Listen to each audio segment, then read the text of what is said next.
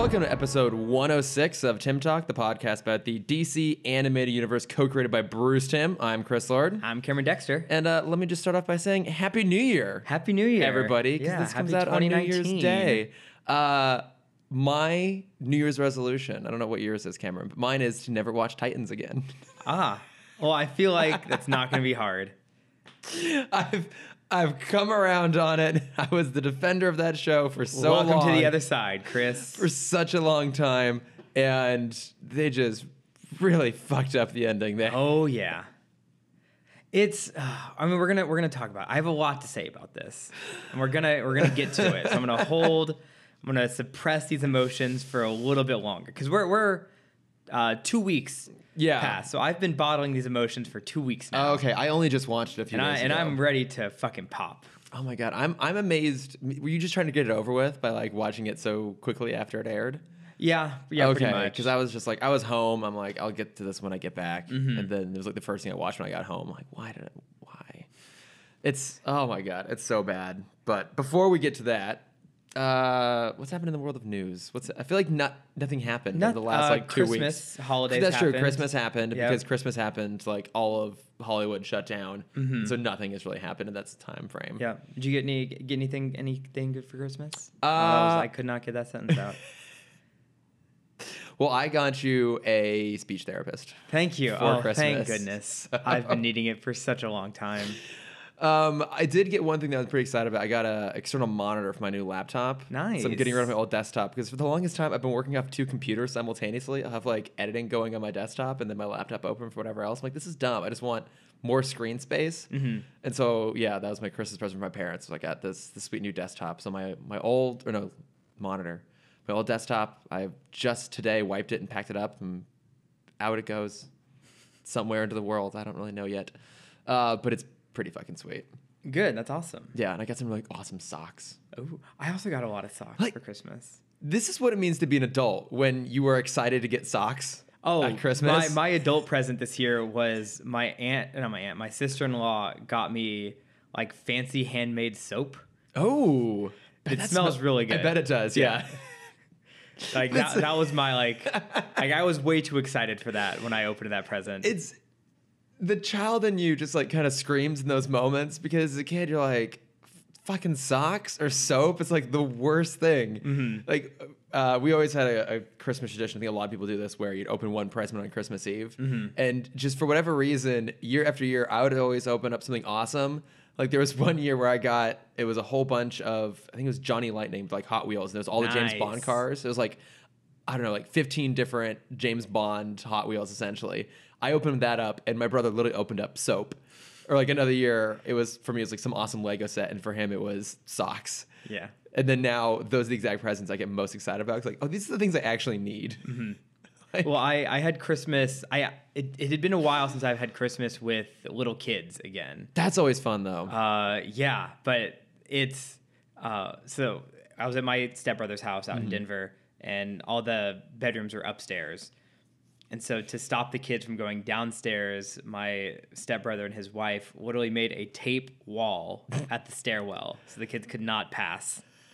They're 7 and 4. Okay. But Was it like short enough that an adult could walk over it? Or like how did it actually stop them from going down? it was just a physical thing for them to be like, don't go. Yeah. Like if they wanted to, they could have just walked through it. Yeah. But I think it just kind of the restriction was what they needed. Just the mental barrier. That's kind of adorable though. Yeah. But I was 2 minutes late getting downstairs because I was finishing up some work thing because I'm a workaholic. Yes. And walking downstairs, the kids had already gone through all their presents, Oh my God. or all of Santa's presents. Yeah, okay. That makes sense. But Jesus. Yeah, and I'm like, wow, that was so fast. There's no time. Yeah. No time to wait around. Yeah, Waiting all year for that apparently. shit. Gotta get straight to it. What about you? What was your like fun, exciting Christmas present? Well, I mean, the iPad was my Christmas present that I got at Thanksgiving. Oh, that's right. The Yeah. one I stole from my mom. Let's see. Other than that, what did I get? I got a lot of books. Any good books? I got oh god, this X-Men book. It's in the suitcase behind you, but I don't want to go get it. Yeah, I'm not gonna get up. It's like X-Men Grand Connection or something like that. It's basically a guy took on the challenge of compressing 40 years of X-Men history into 200 pages. That is astonishing. Yes. Because X-Men has one of the most convoluted histories of any comic book property. Mm-hmm. Like, bafflingly so. It's like, I feel like it could Grand take... Design. X-Men Grand Design. Grand Design, okay. Oh, wait, I've heard about it, because it's an actual comic. Yes. Okay, I have heard about this. Yeah, by Ed Piskor. I haven't dove into it yet, but it's all in the style of the 1960s comics. Oh, interesting. And it looks. I'm excited to go into it, but I'm also just already exhausted. Yeah, knowing how dense that's going to be. I might have to like swing by Barnes and Nobles and pick this up on the way home because I read about this a while ago, but I haven't come around to it. Mm-hmm. Is there another one? X-Men Grand Design Second Genesis? What's this? The sequel. Oh. Ooh. Oh, interesting. Okay, I'll have to go check these out because I love X-Men, but man, those comics are really fucking confusing. Mm-hmm. Like even just trying to explain to someone who Cable is. I'm actually really glad that Deadpool 2 basically just skirted around that because he has like one of the most fucking complicated backstories ever. Yeah. He's not actually Jean Grey's son. He's the son of Jean Grey's clone, Madeline Pryor, and he's got this legacy virus, and he goes to the future, and then he comes back from the future. Yes. He has telekinesis, but he only uses it to stop the virus from spreading. Yeah, he can't actually use his powers, but then there are some versions where he does have his full powers, and he goes by Nate Grey, and he's called X-Man, and oh my god. Yeah. But that sounds like a cool comic, though. Yeah. I'll say that was my present. I was honestly more excited for my nephew's presents. What were those? Well, he got his first Game Boy. His parents are that's right. very, very strict on screen time. Yeah. Where he only gets like an hour every weekend. Wow. Like the opposite of me. Yeah. But because of that, it's become such an addiction to them, which I think has created a whole different problem. Yes. Or like once they start watching, like when you turn it off, they both just go into this fit of rage. Oh my god! Both him and my niece, who's 4. Mm-hmm. But he got a Game Boy, and I had the great honor of giving him his first Pokemon game and then starting his adventure. Yeah. Little did I know, I gave him the wrong game. What? Because I wasn't gonna get him a new game because he had a 3DS, and I still have all of my Pokemon games with me. Yeah. So I gave him Soul Silver, okay. Which I found out after giving it to him is the collector's game now because they stopped selling it very quickly and it's now worth like $150. And I'm like, you know what? That's all right. Yeah. He'll be so happy. Yeah, he's gonna hold on to it for a little bit. Yeah. But his other toy, which was very terrifying, if anyone follows me on Instagram, I posted a lot about it. Oh god, yeah. He got a ventriloquist doll. Specifically Slappy from the Goosebumps series. I don't know why I'm doing this, but I'm looking it up again. Yeah. And what makes it even more terrifying is before he got the doll, we would do a lot of drawing time because I just wanted to finish an animation. Yeah. Holy shit, yeah. This thing is horrifying. Look at those eyes. Yeah, they glow in the dark.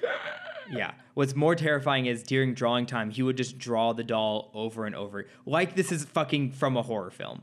Like he would just draw Slappy over and over again. Why did he want this? Because my other brother-in-law, Craig, introduced him to the horror genre, and now this 7-year-old is just infatuated by horror villains. Who's his favorite villain? I'm guessing, is it Slappy? Yeah, Slappy's up there. He's a big fan of. He hasn't seen any of the movies, but he knows the characters. Okay, I mean that makes sense. And so yeah, but has he seen Goosebumps though? I mean that's a kid's movie. Well, he's read all the books. Oh, okay. Because his parents don't let him watch anything. Oh, that's right. Of course, it would take him like 3 weeks to get through Goosebumps. Yeah. Hey, but good on him for being such an avid reader. Yeah, he's a better reader than I am. Yeah, well, that's not hard to do, Cameron. It's true, but I'm a better watcher than he is. It's a fantastic accomplishment you have there. Yes, I'm very proud of it. But no, this thing is fucking horrifying. I can watch 3 screens at the same time. This thing is absolutely fucking horrifying. Yeah. Oh my god. And so he would just carry it around the house with him. Oh god. And he would bring it he would just bring it in the car. It never left his side. Whoa. And yeah, I pray for those parents. Yeah. They're on a very, they're walking a very tightrope of normal child and therapy child. Oh, that is going to come back to haunt them. Yes. Quite literally. That's fantastic. But now real news. Yeah, real news. I mean, again, there wasn't really much. We got a few trailers, though, both of which I thought were a lot of fun. Hellboy and Men in Black International. Much more excited for Men in Black International. Did you not like the Hellboy trailer? I thought it was okay, but one, I just couldn't get past the just horrible greasy hair. Put that shit in the man bun. Damn it. Yeah, he doesn't look as good as Ron Perlman did. Yeah, and I really like the actor. Yeah, I do too. But David Harbour, he's fantastic. Hellboy is supposed to be this like child. Like he's kind of this guy that never grew up. Yeah. I think like Ron Perlman really captured that. He did capture that sort of obnoxious. Youth. Yeah, like he acts like a kid, which I think is really important. I just don't know if that just doesn't really fit David Harbour. Yeah, I only know him from Stranger Things. Yeah, I mean, he's in Stranger Things. He was in Quantum of Solace in kind of a small supporting role. Okay. He's just popped up in like he's one of those guys that if you go back and watch stuff, you're like, oh my god, like David Harbour's in this? What? I didn't know that. He has this aura of just authority, which is not what I want Hellboy to have. Yeah, I don't feel like he should have that. He should feel kind of childish. But I mean, I wasn't super sold on Hellboy the character, but the rest of the movie around it was fun. I don't know. I like the use of the music in the trailer. It seems just like kind of fun and funny. Yeah, I don't know. I'm like, okay, it could be good. It could be entertaining. I'm also very upset that we got the glory shot in the trailer already. Oh, yeah, with him of the flaming crown. Yeah, him in full devil. Have you read Hellboy? I think I've read one Hellboy, probably the first comic. One of the trainers in my gym is a huge fan. He says he reads the series every year, rereads the series every year. And I saw him the day after the trailer dropped, and we just looked at each other, and he just said, "Don't talk to me." He was not happy with it. He was not happy about it? But he also wasn't happy with the Del Toro films either. Really? Oh, interesting. He's like, he basically said, like, you can't make this a movie. Oh, like, anyone that tries is not gonna do it. I mean, has he said they'd be better, like, as a TV show? Mm-hmm. Yeah, we both said a limited series, because that's what everything should be now. I was about to say that, yeah, in general, like, the medium tends to work better when it's on television, but we also know that's not true. Give us some of our later conversation. But I have to say, though, Men in Black looked really, really fun. I'm so excited. Because everyone is complaining about, the people that I've heard complaining are just being like, it's too close to Ragnarok. I'm like, so who cares? Ragnarok was great. Like, do you not have the creative ability to separate one character from another? Because that's very sad for you. I know. Like, what? No, it looks really, really fun. And, like, if they have established chemistry, like, let them do it. Yeah. Like, did you see Beauty and the Beast and were wondering why Hermione didn't use magic? Like that. It yes, honestly, that like, was my biggest problem with that movie. I was just like, why? Why are there no wands here? Did you see Beauty and Voldemort? No, what? There's a YouTube channel that I've been watching for over a decade. Called, I think they're Pistol Shrimps or something Shrimps. Oh, you've mentioned. They are fantastic editors and compositors. Where Beauty and Voldemort is they basically rotoscoped in Voldemort into the trailer of Beauty and the Beast. And it's so good and it's so funny. Oh my god, I'll have to go watch that. That's like fucking fantastic. Yeah, no, I'm pretty excited for Men in Black. I really hope that we find out Jeff Goldblum and Taika Waititi are both aliens. I would love for them to have cameos. Like, it's an amazing cast because beyond Chris Hemsworth and Tessa Thompson, you get Liam Neeson in there as like the kind of older statesman. Kumail Nanjiani is an alien. I fucking love that. Emma Thompson is back as Agent O, who now runs the MIB, which like that's kind of a cool thing too. Is technically it is a sequel, or I guess it's a spin-off, but I mean it's still set in that same world. So I'm sure we're gonna get a Will Smith, Tommy Lee Jones cameo in there somewhere. Did you ever see MIB 3? I did. It was pretty good, actually. Yeah. No, Like, I like all three of them. yeah, I mean, the biggest problem with 2 is it just got so obnoxious with the product placement. Like, they turned all of MIB headquarters into like a shopping mall. Yep. You're just like, this is just really schlocky and terrible. But What, I thought what year did that come out? I feel like MIB 3 came out or 2 came out 2, in 2003? 2002. 2002, okay, Kind yeah. of, kind of the peak of early product placement. Yeah, and then 3 came Okay, out. that is the Johnny Knoxville one. Yeah. Yeah, the Johnny Knoxville one, yeah. Well, then, of course, I like 3 as well because Jermaine Clement is the bad guy. Mm-hmm. Fucking love Jermaine Clement. Yeah. So, oh my God. I mean, well, there you go. Like, Flight of the Conchords connection already. Yeah. I would love it if Taika Waititi even just like voices an alien. He has to, because he has the alien voice already. He has just like one of the greatest voices Mm-hmm. ever. I was actually just listening to a podcast interview with him, and he's just so fucking funny. Is Men in Black Warner Brothers? No, it's Sony. Okay. Yeah, but MIB, the cartoon, was on Kids WB back in the day. Okay. Did you ever watch that? I did not. I think it was just before me. Okay, it was pretty solid from what I recall. Haven't got back to it though. Do you miss the days of every movie getting a TV series?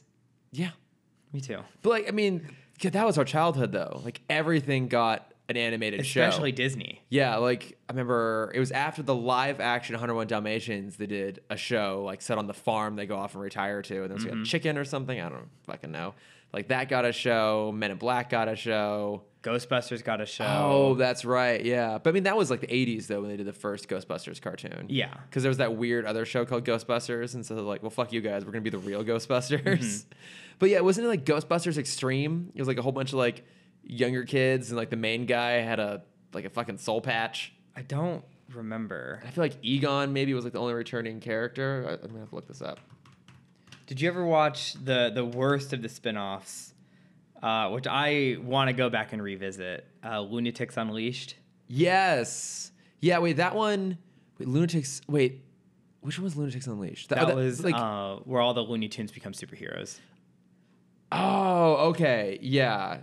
I do remember that. Okay, wait. So here on real quick. This is yeah. Okay, Yeah, see? Fucking soul patch. Mhm. And then okay, wait, Lunatics Unleashed. Oh man, I want to look it up too. Did you ever see the Mighty Ducks cartoon? Oh yeah. Yeah, where they're aliens from a duck planet and they show up and I think we've talked about this I had before. those toys. I did too. Who was the badass guy with the eye patch sort of thing? How the don't know Deadshot any of looking their thing. names. But he always had that kind of like lightsaber sort of thing, and like the toy, like the lightsaber could actually like mount onto his shoulder or something like that. They were awesome. Yeah. Awesome toys. Oh my God, Lunatics Unleashed. But this was a little bit later though, right? This was 2005, 2007. My God. This was garbage. This was an absolute garbage show, which I loved so much. Surprising nobody. Right. I love the character. I want to go back to I love the character design of all of these. Mighty Ducks cartoon. Oh my God. Yep. Man, these guys were so cool. Mm-hmm. Like the main guy has that sweet duck mask. Wasn't he like a bad? Like, wasn't one of them a bad guy? Like there was a mole. I honestly can't tell you a single thing about the show. I just had the toys. Yeah. Oh my God! Look at this! Look at this sweet duck cycle. Love it! I love it so much. What are some of the other ones? You know, this is gonna be a bonus episode coming up of our favorite Ooh. TV shows based off movies. Oh my God! Yes, cartoons. Yeah, sorry. Yeah, cartoons based off movies. Okay, this isn't quite news, but I did see something recently, and it was with an interview with Robert Zemeckis. Mm-hmm. And he was talking a little bit about the sequel script for Who Framed Roger Rabbit. It exists. Yes. And I guess he talked about it where It was it's written years ago. Years ago, yeah, it's just in Disney's hands. Mm-hmm. Like, and he's like, they'll probably never make it. He said he's pretty proud of it. He thinks it's a good script.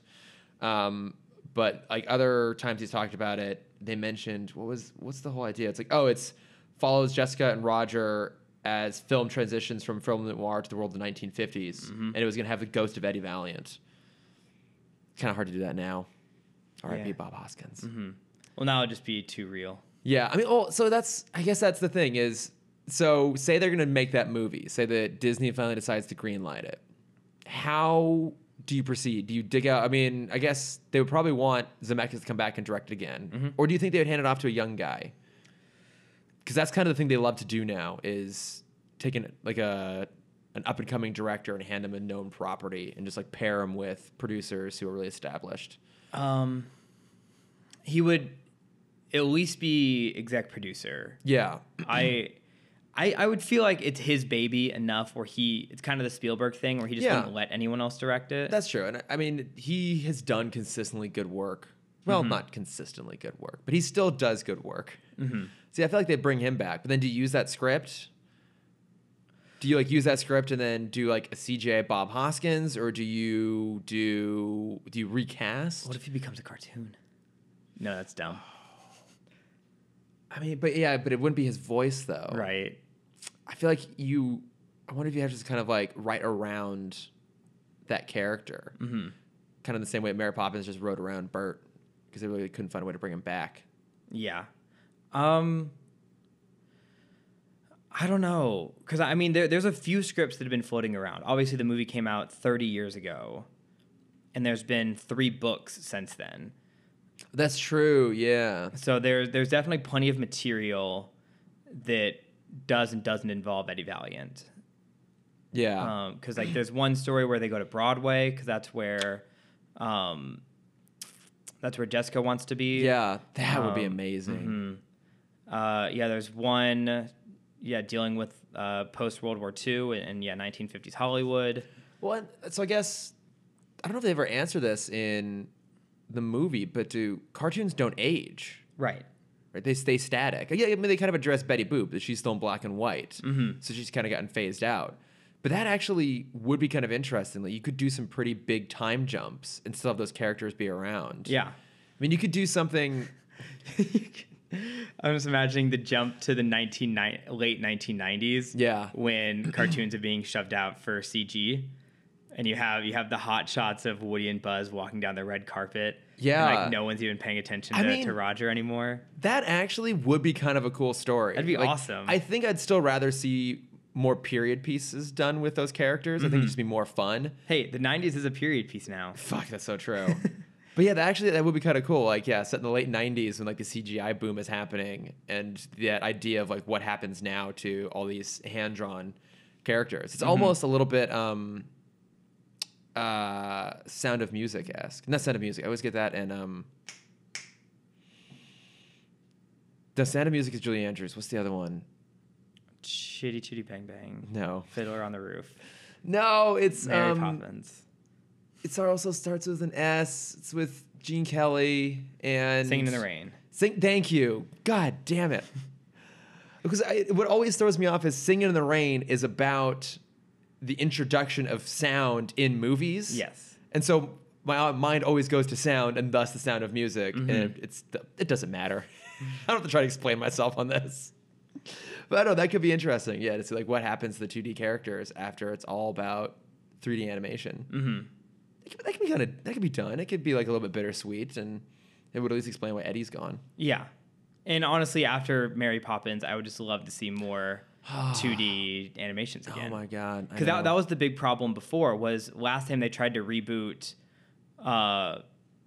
Roger Rabbit was early 2000s, and they tried to make him 3D. Nope. And it wasn't, it just doesn't feel the same. No, he has to be 2D. And I mean, I feel like, do you think we're going to see more 2D animation again? No. Because I was going to because Spider-Verse is its own weird beast. Where Spider-Verse is a combination of both. Yeah, it's like somewhere in the middle. I watched it the third time. I still need to go see it a second time, actually. I brought my family to go see it when I was in Denver. And surprisingly, my stepdad loved it. Really? He never likes movies. Yeah. But he came back to the house and just like didn't stop talking about it the whole time. I was really hoping you were gonna say he was just like running around the house going thwip, thwip, thwip. Yes. No, it was great that like he actually cared when I talked about the movie. Oh, that's adorable. You guys' little bonding moment. Yeah. Yeah, I honestly think he liked it more than my nephew did. Oh my God, it's amazing. Well, I think there's a lot of stuff in there for adults to appreciate. So I could see kids maybe getting not bored because it's pretty quick. It's pretty fast paced, but I don't know. Should we talk about Batman now? I guess. Let's talk about Batman on the train of classic 2D animation. Yeah, here. let's talk about what we're supposed to talk about. So we got Armory this week. This was an interesting episode. It's basically like Breaking Bad before there was Breaking Bad. Yes, because it's mostly done from the perspective of Jim, who's Jared's dad. So we met them, I think like the first Spellbinder episode. Okay. Way back in season 1. Oh yeah, wait, was it?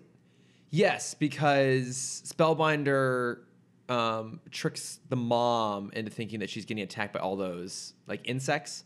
Okay. And so that's she starts tearing off all of the jewelry on her wedding dress because she thinks they're bugs and throwing them off. Okay. I did not remember that. Yeah, Thank you. because For I was like, reminding oh, I me. remember these characters. Yeah, yeah, because it's fun to see them come back because Jared's just living large with his stepdad's ridiculous weapons contractor money. Yeah. Until he gets fired, and then he's like, okay, well, I guess I have to go become a criminal now. Yeah. I honestly, when the episode started, I'm like, oh God, is the villain the economy? This episode just got way too real. I mean, it kind of is. Yeah. Like he can't get a new job. Now, like, I mean, did you buy into that whole premise? Did it work for you? Did you find Jim to be empathetic? There's a lot I wanted to happen in this episode that didn't. Okay. Because you did bring up Breaking Bad. We know the story so well now that when it's done like this, it just feels very half-assed. Oh, that's interesting. I thought it was a fine episode, but I don't know. I wanted something more from this. Like what more? What did you think was kind of lacking? I don't know. I feel like there wasn't nearly enough, especially from the wife. I feel like she was very flat, and yeah, she's barely in I it. kind of want to blame the voice actors on it because I don't know who it was. Yeah, I don't know. But it just her reactions and then the animation on her face just never felt like emotional. Okay. Like she didn't seem like shocked or upset enough when she figured out that her husband had become a villain, become Armory. Yeah. And actually, a story I think would have been more interesting is have the dad be the red herring and have the son be Armory. Oh. Okay, yeah. Here's the episode that I want. That would have been really interesting. Yeah, here's the episode I want. Because we do get the perspective of the dad a lot. And there was one moment with the son, which I really liked. And that's kind of what I wanted to pinpoint on, is the dad comes back after his first crime. Mm-hmm. And he's just kind of lashes out at his wife, lashes out at the son. And then you go to school and you see the son lash out against Terry and Max. Yeah. And it's kind of that transition of anger, which I think would have been an awesome, subtle PSA of anger stems from the home. Versus the PSA that's in there, which is like, don't lose your job. No, it was like, just don't make fun of the rich kids. Yeah. But I think if the son was the villain in this, where he hears a conversation with his dad and his mom, and they're talking about the money problems and we're set for now, but I don't know what we're gonna do after that. Because what I didn't like is the typical Batman problem where everyone automatically knows how to fight. Yeah, and can keep up with Batman. It seemed weird they didn't address that because they definitely have that line of dialogue to explain why he knows so much. It's like, oh, I have degrees in electrical engineering and mechanical engineering. I've been a weapons designer forever. Mm-hmm. It's kind of like in the first Ant-Man when he just drops randomly like, oh yeah, I have a degree in electrical engineering to explain why he can use the suit the way he can. Yeah. They found a way to get that in there, but I was waiting for something else being like, oh yeah, and he was like, he kind of alludes to him being in the military at some point. It's like feels like a war, but I feel like they should have just stated it flat out, like he had military training at one point, or rewrite it to where he's just very clumsy and he wins on accident. Yeah, and his tech, because again, we said this at the beginning of Batman Beyond that the suit tech is 10 years behind. Bruce says he built the suit 10 years ago. Yeah, he would have built the bat suit what? No, it's more than that. What's it 20 years ago? I feel like there's a time jump of 20 years. Okay. Yeah, so the suit is 20 years old, but I think when it was built, it still would have been really advanced. Yes, but this is the weapons expert. That's true. Yeah, from Wayne Powers. So he can be clumsy, but have tech that's so much better that he wins just by accident. He gets one. Yeah. He gets beat up the whole time and gets one shot off and wins. Well, what could have been interesting too is, Bruce isn't in this episode at all, right? Which is kind of a shame. But what would have been interesting is if Armory had used weapons that weren't necessarily designed specifically to take out the bat suit, but they were capable of doing it because it came from the same engineering house. Yes. Right? It's like, that would have been really interesting if, because one thing that always bothers me is how is that suit not designed to like absorb electricity? Like, I feel like it should have like a grounding system in it somehow, or like so when to like redirect electrical energy. Because I feel like Bruce would have designed it to be protected against all the things that would have been problematic for him before he had it. So like it would have been bulletproof and knife resistant and electrical proof, and I feel like it would have built-in oxygen tanks and all these other things. If for whatever reason it doesn't. Well, so that was in the episode. I had that idea because when the car, so he shoots, he basically has a remote EMP. Yeah, he's got an EMP gun. And you see the cars crash and the helicopter crash, but then I think I missed something. I guess it's just when they turned back on, they sparked the gas. Yeah, that was why. Also, why are there still drums of gasoline in the future? Isn't everything all electric at that point? So here's what I thought it was. I thought the EMP almost acted like bending a hose with water pressure. Oh, like it caused an electrical buildup? Yes, where the EMP stores the energy, and then when it turns back on, it explodes. Oh, okay. So that's what I thought was happening to the cars. No, it was just built in Gotham, so they just blow up naturally. Yeah. But if it was like that, and then the suit got hit, or the suit would start to like overheat, and Terry would have to figure out how to deal with that. That would have made it interesting, because even the way that scene plays out, it's a little ambiguous what effect it has, because it's clearly an EMP gun, and it like slows Terry down and kind of immobilizes him, but he can still move. Yeah, like it's a little ambiguous. I think it would have been really interesting to see, something like that of like, the gun can do more than just short things out, and then the suit now becomes in danger, and he has to like figure out how to, like maybe even have to like power down the suit or something like that. Like that would have been cool if like he's like, oh my god, I have to shut the suit down, and then take it to Bruce and have him look at it so it doesn't just blow up on us. Yeah. That would have been a nice way to like eliminate him from the fight, because I think that's something I always struggle with. But I would have liked that, or I would have liked them to, for him to acknowledge like, hey, this thing is supposed to be protected against something like an EMP. Why did it work? And for Bruce, like, well, because now they know who it is. Like, well, clearly he's worked at Wayne Tech. Like, he knows how to circumvent some of the technology that's in there. Yeah. I did like that all of his weapons, though, were like creatively non-violent. No, I really appreciated that. I thought it was awesome. Not all of them. Like one of the smoke grenades is also just a grenade. But like, he did that really cool grenade that he throws at the back that creates like a light wall. Yeah, like the weird light wall, or even his Tron wall. It's basically just a Tron wall. And then the gun that shoots that like hardening foam. Like that's a really good non-lethal weapon. I liked that he had that element of having this advanced weaponry, but he was clearly. Well, didn't he said something about like creating light weapons? Oh, that's right. Like the division, he got fired from that division. Yeah, but I kind of wish Terry had acknowledged that in some way, being like, well, I mean, he's a villain, like he's stealing, but all of his weapons are decidedly non-lethal. Or even if we saw a moment where he like put a cop's life in danger, and then he like saved the cop somehow, and then Terry's like, well, why? Like, he's not a normal villain. What's going on here? Because as it is, he kind of figured it out a little bit too quickly, being like, oh, right.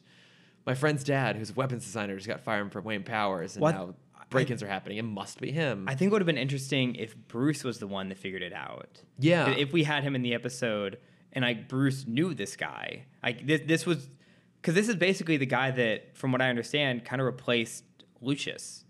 Yeah, Fox. I guess he would have been in some ways. Yeah, so he would have, but in BTOS, Lucius was just the business side of things. He wasn't also the engineer. Oh yeah, that's true. But I mean, yeah, he fulfills that role certainly. But yeah, you would think Bruce would know him because he's in that division. Yeah. So then Bruce kind of sees how the fight's going down. He's like, oh, I know all those weapons. Those were made. He's like, I commissioned those weapons. Yeah, those were going to be in the bat suit. But I just, they, for some reason didn't. Because I guess they've never really addressed that in BTOS, that sort of duality of Bruce has this company that designs all of these things that could be lethal, but he makes them non-lethal. I mean, they talk about that in The Dark Knight, and then The Dark Knight Rises specifically, when Bane steals all of the tumblers or whatever. But that would have been kind of interesting for Terry to maybe kind of call him out a little bit. And it's like, hey, like, you're this sort of like he's not really a pacifist per se, but I mean, he's against anything anything lethal. It's like how have you justified the existence of Wayne tech weaponry all these years, or even after Powers left, if Bruce had had to go through and kind of like redirect these projects, it's like, well, now that Powers is gone, I'm cutting all these weapons divisions. Yeah, so then it's another villain created by Bruce. Yeah, but one who like that now Terry has to clean up. Yeah, but also one who's not. He doesn't really have evil intent necessarily. Right. He's still a little bit more he had sympathetic. good intentions. Yeah. Yeah, like he's just like, it's sort of just like those things. Like, it sucks, but like this is what happens when we restructured the weapons division. Is that now people had to lose their jobs, and like that sucks, but it's kind of the reality of things. And he comes a victim of circumstance without really becoming a villain. Yeah, I mean it's a nicer Vulture story from Spider-Man. Oh right, I was like, wait, what? Sorry, did a long jump there. It took me a second. I still like the idea of the sun being Armory though. That would have been cool, yeah, because it would have been nice to have a little bit of mystery in there, and it would have been closer to Terry. Yeah, where you see the son kind of more standoffish or more angry, and they're blaming it on the dad of like, oh, the dad's going through a lot, and so it's kind of passing to the kid. But then you find out like, oh no, he's just he's trying to save his family. But have we had too many bad kids? Yeah, well, it's public school. I mean, I guess I'm thinking that this comes literally off the back of Last Resort, when the whole thing was about delinquent kids. Yeah. But I agree with you that it would have been cool for them to have been some sort of twist reveal there. And I think that's like the sort of reveal that would have been emotionally ground enough to still have impact if you knew it was coming, if you'd seen the episode before. But no, I think that would have been kind of a cool way of doing it a little bit.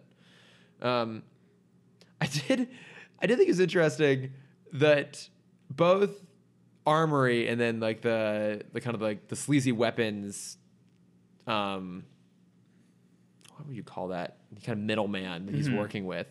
They both have the most ineffective ways of trying to kill people, because Armory decides to use a rocket launcher to take out Batman. Why?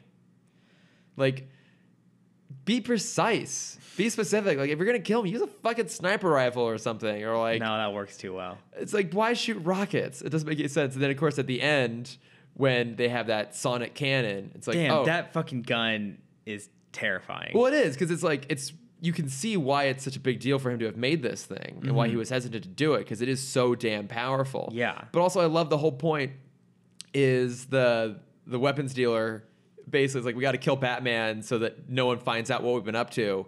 And so he decides to use, Let's use like, this cannon. a one-of-a-kind prototype weapon that has a fuckload of collateral damage. Yeah. Instead to try and No kill one a will single person. know. How do you think you're going to get away with this? I mean, that being said, it's a cool weapon. And that sequence is done pretty well. Yeah. But it's just like, come on. There are better ways of doing this. The sonic railgun. Yeah. It's pretty sweet, though. It does feel like properly future tech.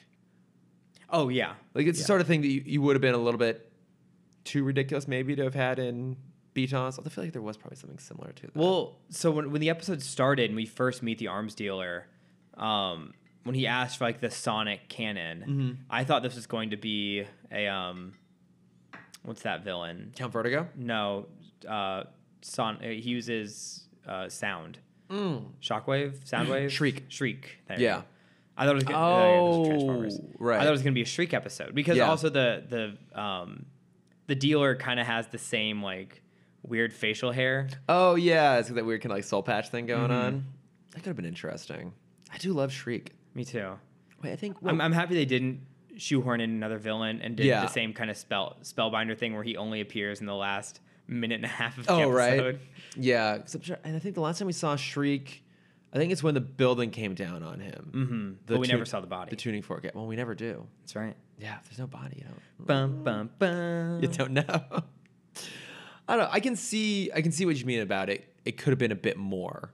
I overall mostly liked it. Like I thought the general structure of it worked well. But I agree with you. I think those changes would have made it a better episode. Yeah.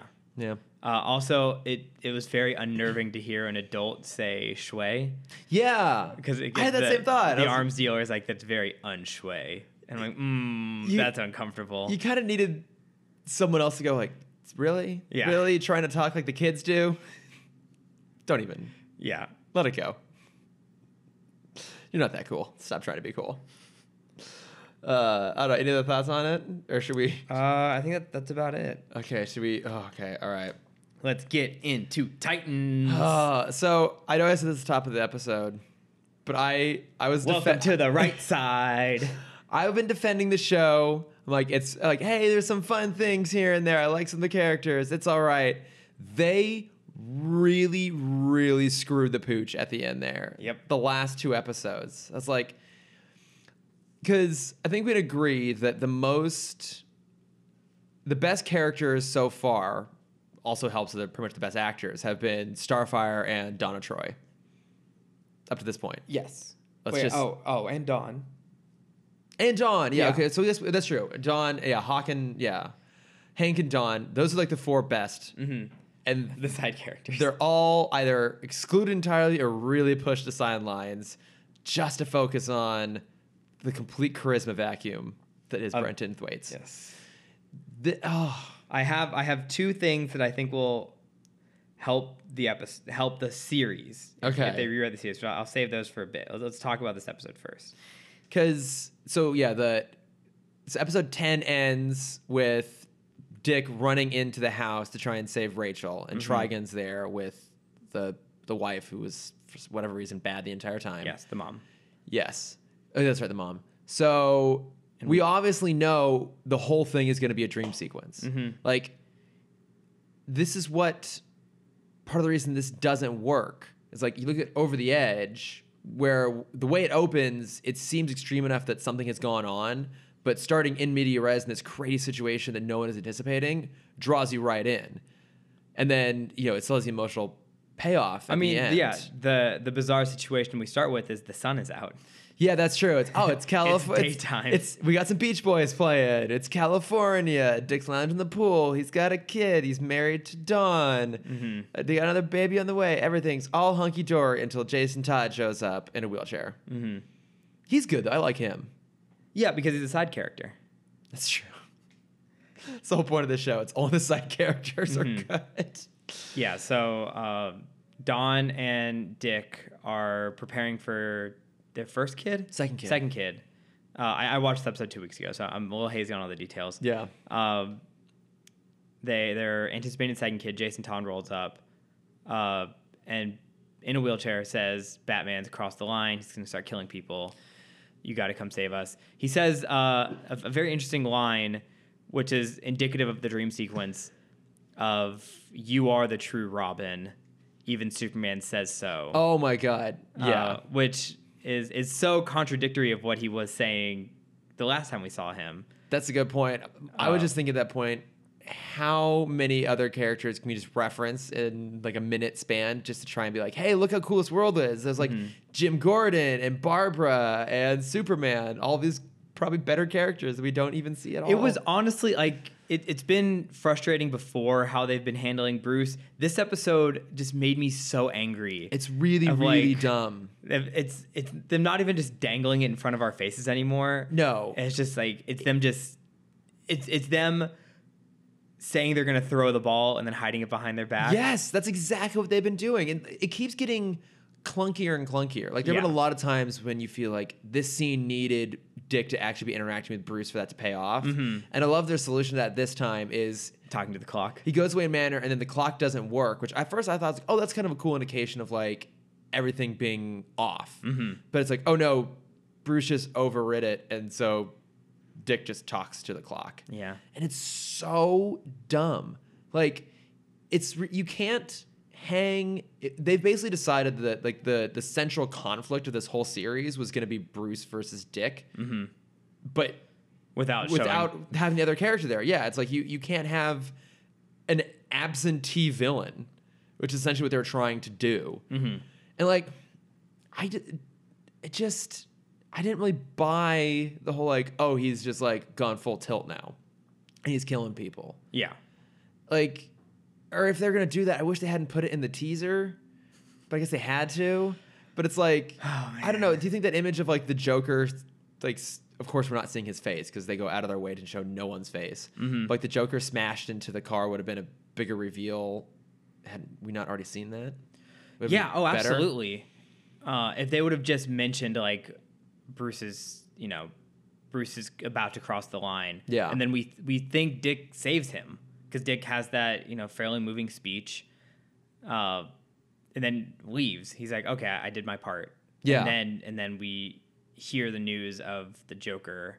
Yeah. And that's kind of like the, oh shit. Well, yeah, because even the order is so weird. Because like he shows up, he decides he's gonna leave, and then part of the thing. Right, yeah, because I forgot because the Joker not dying happens first. Yeah. Then it's the speech. Then Batman goes out of his way to kill everybody. Joker. Yeah. And Dick's like, it's like he was spiting me. I'm like, no, I don't think he cares. No, yeah, he clearly does not care about you. And it's so confusing. You play no part in this. Well, and it's so dumb. He wasn't even on the other side of the clock. You literally talked to nothing for 3 minutes. Yeah, he was in the toilet. Yeah. He was already at Arkham killing all these people while you were giving this moving speech. But it's like, even the whole idea of the dream sequence is so bizarre because Trigun is actively manipulating events so that they go the way they want it to, which if he created this whole world in the first place, wouldn't that be... Why does he have to intervene is one thing I don't understand. Like, I guess I guess that's their way of showing that he's like leading Dick down the path of darkness. Mm-hmm. It just didn't make any fucking sense. And also, if they're gonna do that, if they're gonna have Batman go full on killer rampage, show it. Yes. Because they're deciding to do something that no other version has ever done by making him a full on killer. And the only thing that's interesting about that would actually be to see him go on a fucking rampage through Arkham and take everybody out. And if you're gonna have a show that's so goddamn like over the top violent, lean into it. But give again, us our goddamn hallway fight. Yeah, like yes, exactly. Like I don't care if you do a deliberate ripoff of Daredevil. Like do it. Have Batman work his way down a corridor of Arkham, just taking out people left and right. That would have been at least really interesting. But it again just goes to show how lazy and cheap they are. Because like they save all their budget, I guess, for that like 5-minute attack on Wayne Manor at the end, which is just so. The whole thing is just so underwhelming. And the entire time I'm thinking like, oh yeah, that's the X Mansion, because it's the same mansion that's used for every movie or TV show that's shot in Vancouver. Yeah, it's been like the X Mansion. I'm pretty sure it was the Luthor Mansion in Smallville. Pretty sure it was also Oliver Queen's mansion in Arrow. So, yeah. Like, definitely was. I think there was at least a couple episodes of Psych that they filmed there. And kind of playing on the flip of that, you brought it up, of Trigun is manipulating him. Yeah. And we see Raven also in that dream sequence. Raven should be able to like try and fight that subconsciously. Yeah. Like she just starts like it doesn't have to be her being like, hey Dick, this is a dream, come be good again. But just like giving her lines of like, hey, we're coming next week. You're still gonna be at home, right? Like you're not going anywhere. Stay here. Yeah, you're staying, right? Just something where you see, because like you said, it doesn't make sense for him to be there if Raven can't also be there. Yeah. Well, part of the problem is the whole thing is hanging on this vague idea of darkness. It's like don't give into your darkness. What the fuck does that even mean? Yeah, Dick has been. Yeah, that was the other thing.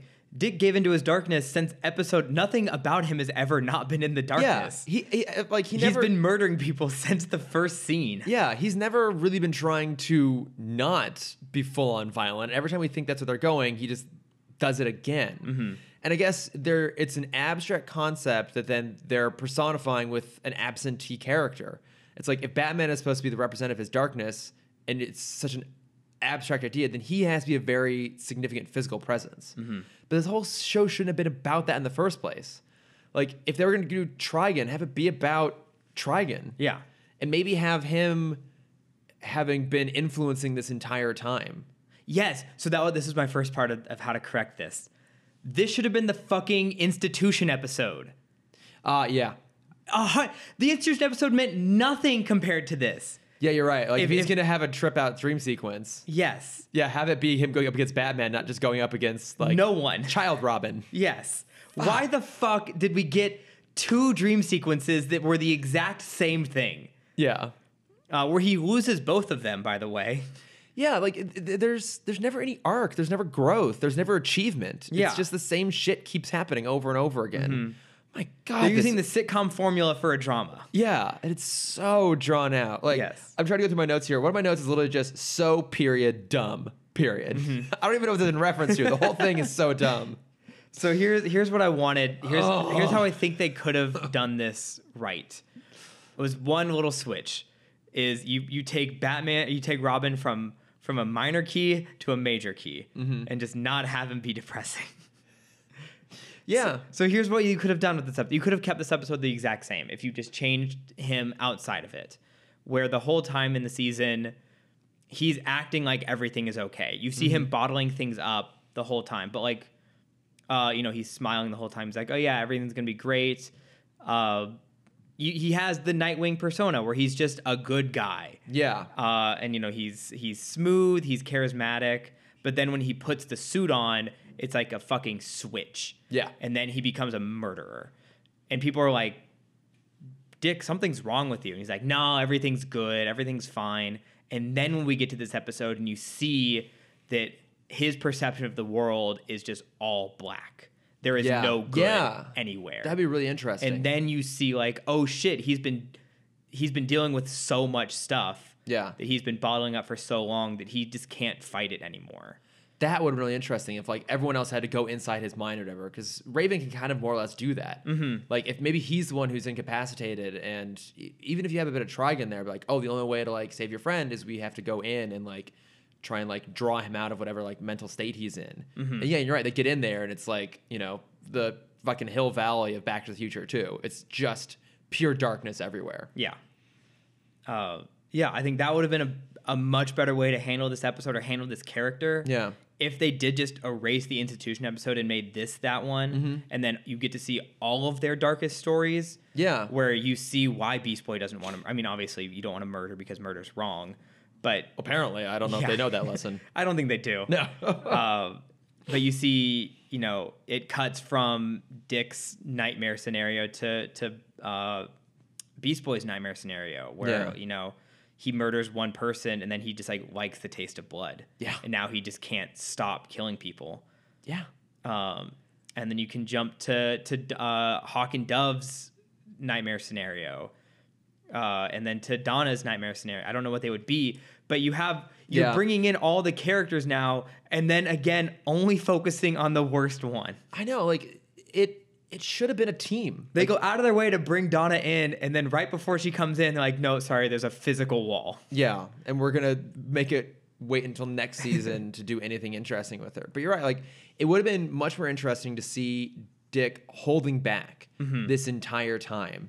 And then, like someone like Starfire, who is more kind of comfortable with her aggression, would have been an interesting counterpoint to it, it's like, it'd be interesting if Dick is holding back from being like too intense, from like really embracing his darkness, what the fuck that means. And then you have someone like Starfire who's comfortable with it all the time. You have someone like Raven who's also not comfortable with it, but is really, really dangerous. Yeah. And you have all these different like counterpoints or reflections of him. And then at the end, they all had to go in and like save him. And have you ever seen either two older movies both starring The Rock? One was Walking Tall and one was The Rundown. No. It's been a while since I've seen either one of them, but I think there's a kind of a plot point in both of them. Like I know in The Rundown, his character doesn't like guns. He's like, I don't like guns. I don't like guns. And then at the end, like we finally see him get guns, and we're like, oh, because he's like too good with them. Like he is. What's the movie that just came out this year? El Royale. Oh, You saw that, right? Yeah, Bad Times at El Royale. Yeah, where it's the with the bellhop. Yeah, something like that, where it's like if Dick would hold back this whole time, and then it's like, oh, in this world he's unleashed and he's actually that good, and instead of Batman being the villain, it's Dick is the villain. Like it's like he finally snapped and maybe killed Batman. Yeah, and then it's like, oh, he's like you make your hero the villain of the thing, and then that actually creates a real genuine conflict rather than this abstract entity floating through the thing. Like, God, And then, should we talk about the sting at the end, the post credits? the best boy in all of DC. DC's best boy. What a good boy he is. He's Crypto the Superboy. So I had seen a picture of Crypto, because it took me about a week and a half to watch the episode. Seen a picture. I'm like, okay, I guess they're gonna do Crypto at the end there. Mm-hmm. What were your thoughts when they did the post-credits I sting? didn't care. Because they basically just ripped off Cadmus. Oh, it was Cadmus. Yeah, so they ripped off Young Justice and had Superboy coming from Cadmus. But of course, this version of Superboy is also a killer. Yeah, of course. And I'm assuming their version of Crypto is probably also going to be like a savage killer I can't wait. as well. Maybe he'll finally teach Beast Boy to turn into something else. Oh, there you go. All right. Jeez, it's so, I didn't care. Yeah. I didn't care that there was like clearly some very, very hunky man walking around naked, because I was just so done with that fucking show. It's like I don't care that's where you're going with season 2, because you have completely botched your potential for season 1. Like, I know I'm not coming back to this. It's terrible. It's so terrible. I mean, like, do you have any interest in picking up season 2? Just because I want to see what the fuck they're gonna do with Crypto and how he's gonna like play a part in it. But it's just like I'm kind of curious too, but I know they're just gonna squander whatever potential they have, because they always do. Yeah. I mean, I might just watch, like, if Hawk and Dove come back, I might just watch their episodes. Yeah. Because they are really good. Yeah, I love those characters. We have a system of, like, every other episode right now is like a side story. Yeah. So I might just watch every other episode. Just avoid the main storyline involving Robin. Yeah. He's not interesting. Like, he's just not a good character, and the actor just doesn't fit the role very well, and those are the wrong things to hang the rest of the show on. Yeah. If they're smart, which they're not. They'll do what Teen Titans did, where every season focuses on a single character. Yeah. I mean, they're all there, but every season has a focus. Yeah. Where after this, the focus is off Dick. Mm-hmm. Like, we'll get one more episode where we will resolve his shit, and then it will focus on someone else after that. It'll be hopefully Beast Boy centered, because he's the one that has nothing right now. Well, but yeah, because that's like part of the problem is what has happened for any of the rest of the characters in this show? Nothing. Like so Starfire now knows she's an alien, that she's a Tamaranian, and she got her memories back for a hot second, and then they went away, and so she just started being chill, I guess, kind of again. Yeah. But basically nothing happened for her. Beast Boy killed somebody, but he still can't transform into anything other than a tiger. Very slowly. Very, very slowly and grotesquely. And then Raven, I don't even know what's going on with her. Like, she kind of learned how to use her powers, but then also didn't. Mm-hmm.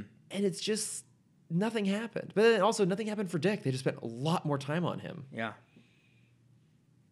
Yeah, the only other thing they did was, like, semi-fridge Dove, like Dawn, like one of the only interesting characters in the goddamn thing. Mm-hmm.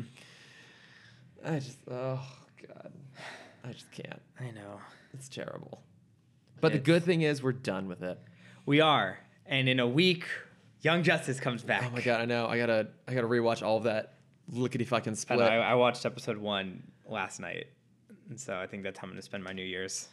Watching more Young Justice. Watching Young Justice. Yeah, I need to get back onto it and rewatch all of that, because it's 2 seasons, right? Mm-hmm. So it's 26 episodes. Yeah, something like that. Okay, yeah, I can probably get to that fairly quickly, because they're all good. That's the thing, is they are really good. Yeah, because we need to talk about that.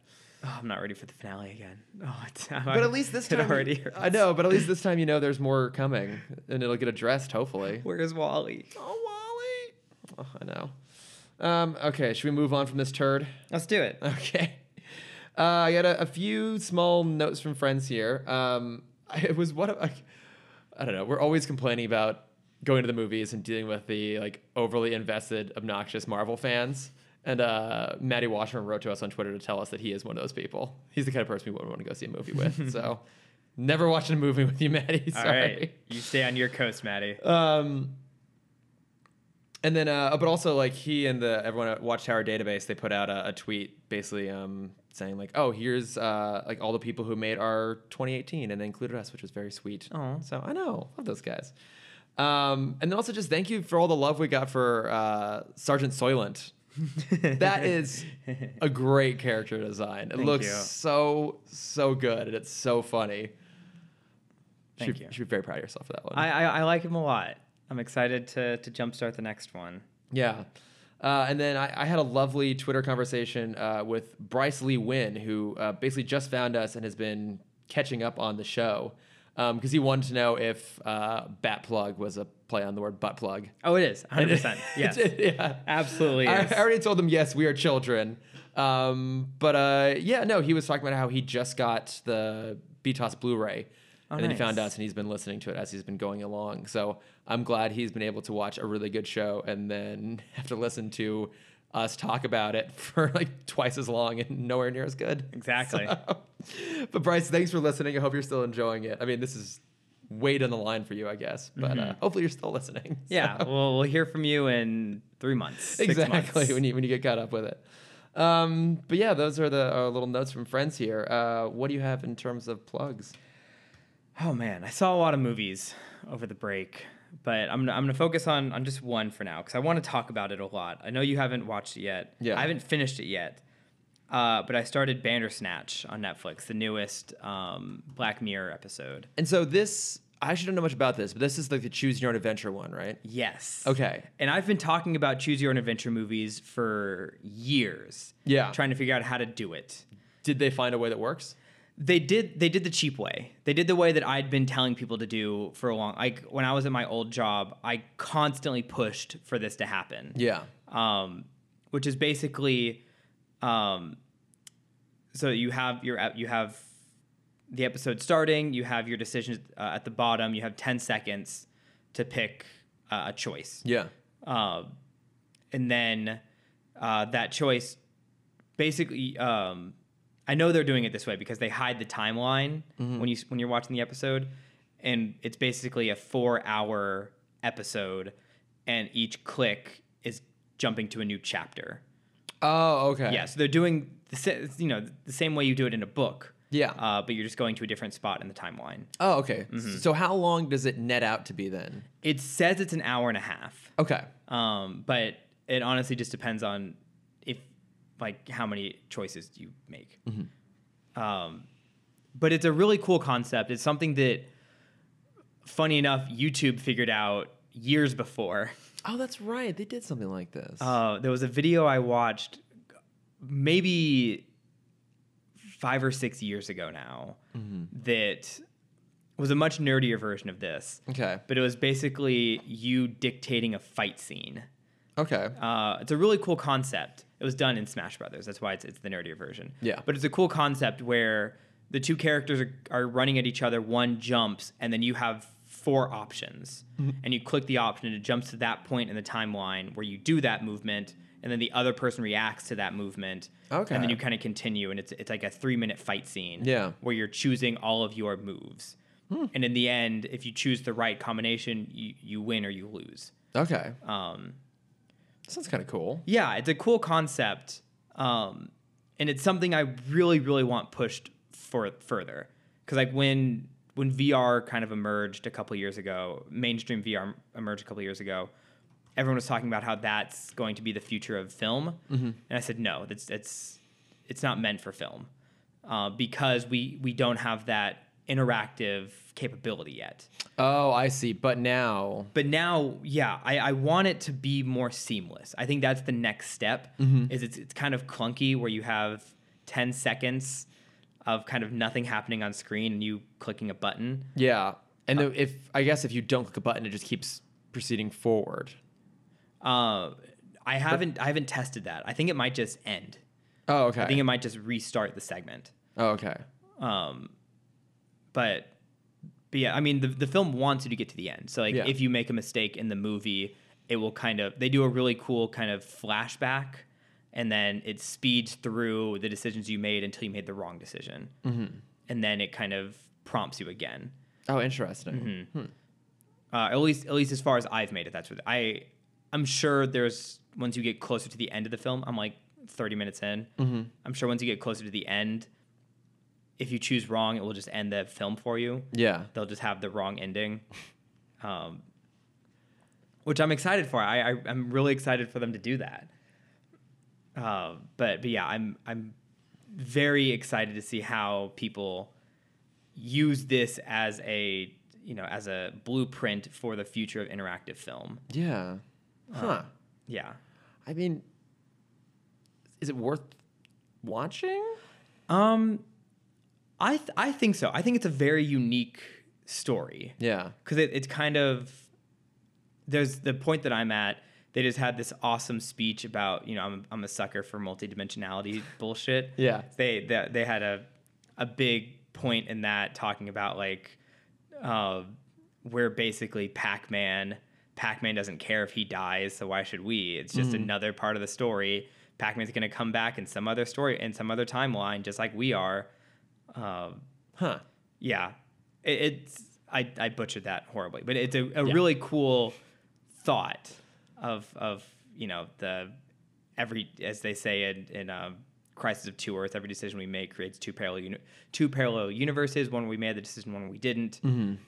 Creating infinite number of decisions, creating an infinite number of worlds, creating an infinite number of us. I think is how it goes in the movie. I don't know. I haven't seen it in a long time. I love it. I love that segment. But yeah, it's kind of playing up that part. Okay. And then when you do make the wrong decision, kind of the characters know more now, and it kind of plays into the story. It's cool. It's really unique. I'm having fun with it, so I'm kind of taking my time through it. Yeah. Maybe I'll go check it out. I've heard or read that it doesn't work on all platforms. Okay. Like, I think I read that it doesn't work on Apple TV, I want to say. Oh, yeah. I'm watching it on my computer. Yeah, I don't know if it does work. Oh, I don't know. Maybe it does. Oh, yeah. Hang on. Black Mirror Bandersnatch won't work on Apple TV. Yeah, because I guess it just probably doesn't have the interface to do the interactive thing. Yeah, because the built-in interface is not meant to interact with the screen. Yeah, it's unavailable on Chromecast and Fire Stick too.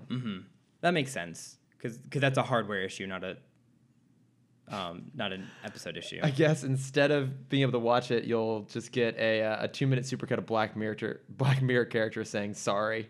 That's amazing. It's pretty fantastic, actually. Okay, I should check that out at some point. Yeah, there was a project I got to work on very briefly at my old job, where it was a French studio trying to figure out how to do interactive VR film. Oh, interesting. Yeah, and one of the things they did, which I think would really help, you just kind of have to figure out how to do it outside of VR, was there was a cursor that kind of connected with your eye line. It was kind of always present, but just soft in the background. Okay. And where you would look, if you looked at a spot for long enough, that dictated where your character would go. That dictated where the movie would go. Oh, okay. And so it was very hand-fisted, where like you're basically signing up to be a secret agent, but you have to take this test. And so he opens the sheet of paper, and you kind of have to like choose the answers for him. Like that was a little too heavy-handed. But there's some moments where like the person is walking one way, but then there's a new hallway that you haven't seen yet. Okay. And you can either follow the person or see what's happening over here. That's kind of cool, though. Yeah.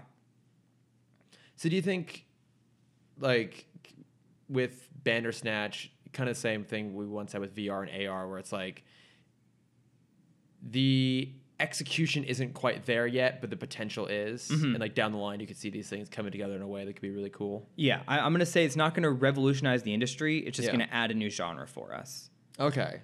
I wonder if anyone else is gonna really try and tackle that. I mean, someone will, because everyone has to not intimidate. Netflix is the intimidating one. Imitate everything. So I wonder who's going to try and do this next. We had that one movie. It's not Dirty Harry. It's like Angry Harry or something. It's the first-person perspective movie. Oh, yeah, the one with Charlotte Copley. Oh fuck, what's the name of it? Badass something. Hardcore Henry. That's it. Yeah. Which I heard is not horrible. No, I've heard decent things about it. It's different, but it's pretty solid. Yeah. I think that kind of spawned from the VR movement. Oh, totally. It was kind of the offshoot of it. So I'm excited to see because I would love 5-10 years down the line where we get like a Dungeons and Dragons movie where Okay. you are the protagonist. Like, is it a movie or is it like a VR movie sort of thing? It can be, I think, either or. Okay. Mm-hmm. But just that sort of immersive, visually immersive thing that also gives you choice. Yes. Because my mentality was always like, how do you put this in theaters?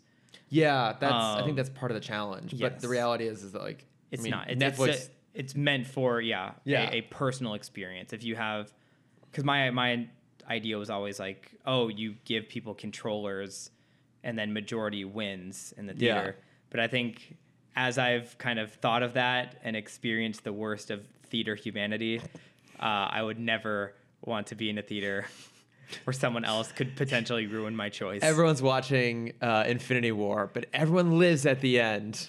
Everyone votes to save everybody. No, because then you have the assholes in the back. Yeah, that'd be us voting for the snap. Yeah. Kill them all. Including the theater goers. Yes. Yes. Mm-hmm. All right. Well, maybe I'll check that out. Yeah, I mean, let me finish it, and then I will let you Okay. know how it, if it's worth the ending. Okay. But yeah, what have you been watching, listening, reading? A whole bunch of stuff. I think I'll only do a couple of them. So I did listen to a series of podcasts when I was driving to NorCal last week, and it's called 36 Questions. Okay. And it came out actually a while ago, and I've basically just been waiting to have like an extended period of time to listen to it. So cumulatively, it's 3 episodes totaling just under 3 hours. But it's based off of, I think, this real thing called the 36 Questions, which is a kind of an interactive survey you do with one other person. And I think like at least the thesis of the podcast, and I think it's also the thesis of the original article or the original idea, was like, can you fall in love with someone over the course of asking these 36 questions? So the podcast is... yes, I've seen YouTube videos about that. Yeah, and so the podcast is basically about a couple that did that and then got married, and they've been together 3 years, and then when the podcast starts, we learn that the wife lied when they did those questions originally. And so she used like a fake name, and she's built up this whole fake persona, and she finally confesses to her husband, and then he decides he's going to leave her. So she goes after him, and then she makes him redo the 36 questions. But it's also a musical. Huh. Yeah. And I was not ready for that. what? So I I was know, not ready right? for that. That's part of the reason I listen to it. It's like it's good road trip stuff because it's it still has a narrative, but it's it's a musical. And I can't remember the actress. I didn't recognize her name, but Jonathan Groff, who was Kristoff in Frozen, and he's been in a whole bunch of other stuff too. He was King George in the Broadway Hamilton, the original cast of Hamilton. But like the music's pretty good, the story's pretty good. It's very sweet, and no, I actually was like quite impressed with it. I just listened to it basically one straight go as I was just driving along the endless stretch of nothingness that is Highway 5 in the middle of California. Oh boy, oh boy. Yeah, but it's pretty solid. I'd definitely say go and check it out. Yeah, each episode's between 45 minutes and an hour, and it's just 3, and then it's done, and it's succinct, and it's quite good. Nice. So I listened to that, and then I watched actually this morning, because I was very curious about it, the Arrowverse crossover. Oh yeah, the Elseworlds. Yeah. How was it? It was pretty good, actually. I mean, I think from what I remember about those shows when I watched them, I'd say it's about on par with the quality of them, which is like, I think those shows have gotten a little bit more ambitious. Like there are definitely some times when I was impressed by the CGI, sometimes when I was not. But I mean, they throw a lot in there because like the whole thing opens with Barry and Oliver having basically swapped lives. So they're the only ones who realize it. So everyone's, like Iris, for example, thinks that Oliver is Barry, but he has Barry's powers. And then, the reverse side of things is Barry has all of Oliver's training and like has his like scars and tattoos and stuff. But it's them trying to figure out how they got swapped. Dude, wait, does Grant try and do the salmon ladder? He does. Oh my god, of course he does. Like, that's part of like the thing is, and maybe it's just having spent so much time watching Titans, but it was a reminder of how fun these shows can be because they are actually like pretty fun and funny, and it's they both have a bit of a fish out of water thing, but Oliver gets exasperated by his situation, but he's still kind of having a little bit of fun having the powers. But Barry just thinks he's the coolest thing ever now because he gets to be Green Arrow. Yeah. So they go to the like the Arrow Cave or whatever it's called, and he's doing the salmon ladder, and he's super excited, and Oliver's like, dude, fucking focus. We need to figure out why we've swapped bodies. But I mean, so it's kind of a fun setup, and they realize that maybe the only person who might recognize him for who they are is Supergirl, because she's on a different Earth. So that's how you bring in Supergirl, and so they travel over to her Earth, and she's there with Clark and Lois on the Kent farm, and they actually filmed it at the same farm they filmed in Smallville. Aw. But what really threw me off is, are you gonna watch this? Probably not. I mean, not you're pitching it very positively. I might check it out. It's kind of fun. Okay, but I'll just say this one thing, so it's not quite a spoiler, but also so you don't get disappointed the same way I did too, which is when they jump over to the Kent farm and we see like the aerial shot of it. They play "Save Me," the theme from Smallville, and I was like, "Oh my god, are we going to the Smallville universe?" And we get them like, "Oh no, they're not." So it was a weird choice. Somebody say. Yeah, I kind of want to go back and start watching Smallville again now, just after hearing the theme song again. I think it's on Hulu or something. Mm-hmm. But yeah, or I could just box set it. But I was like, I will tell you, you'll stop watching after 3 episodes. Yeah, I feel like maybe I should just jump in towards the end. Maybe like watch the first few and then watch the end again. Mm-hmm. Just watch it when they have like the whole Justice League cast in there. Yeah, I feel like the early stuff, it's it's villain of the week, but it's okay. But I got really excited we were going to go there, and then they didn't. But no, like I think. Do you think Tom Welling, right? Do you think he could play Papa Kent now? I guess he could. I think it'd be kind of weird. I think because he's gotten a lot bigger. Like not fat, but he's just a big. He's not.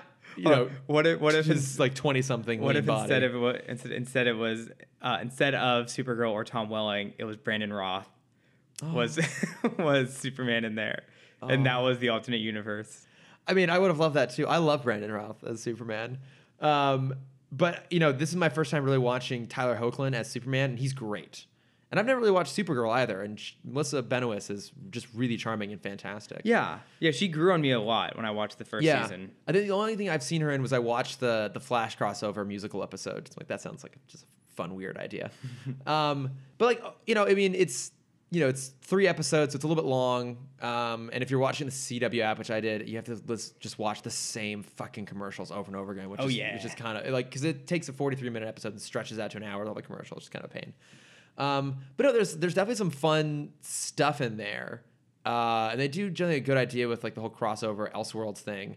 I was a little underwhelmed by Batwoman. That's like the main reason I wanted to watch it. So right, I forgot. So she's mostly in the not Cara Delevingne. Who's the other? Ruby Rose. Ruby Rose, that's the one. Yeah, so she's in like the Arrow half of it. She's in the middle section. And so they go to Gotham and they kind of address why no one's really brought up Gotham at all in the Arrowverse up till now. And of course, Bruce Wayne's been missing for 3 years, whatever, because they have to explain why he's not there.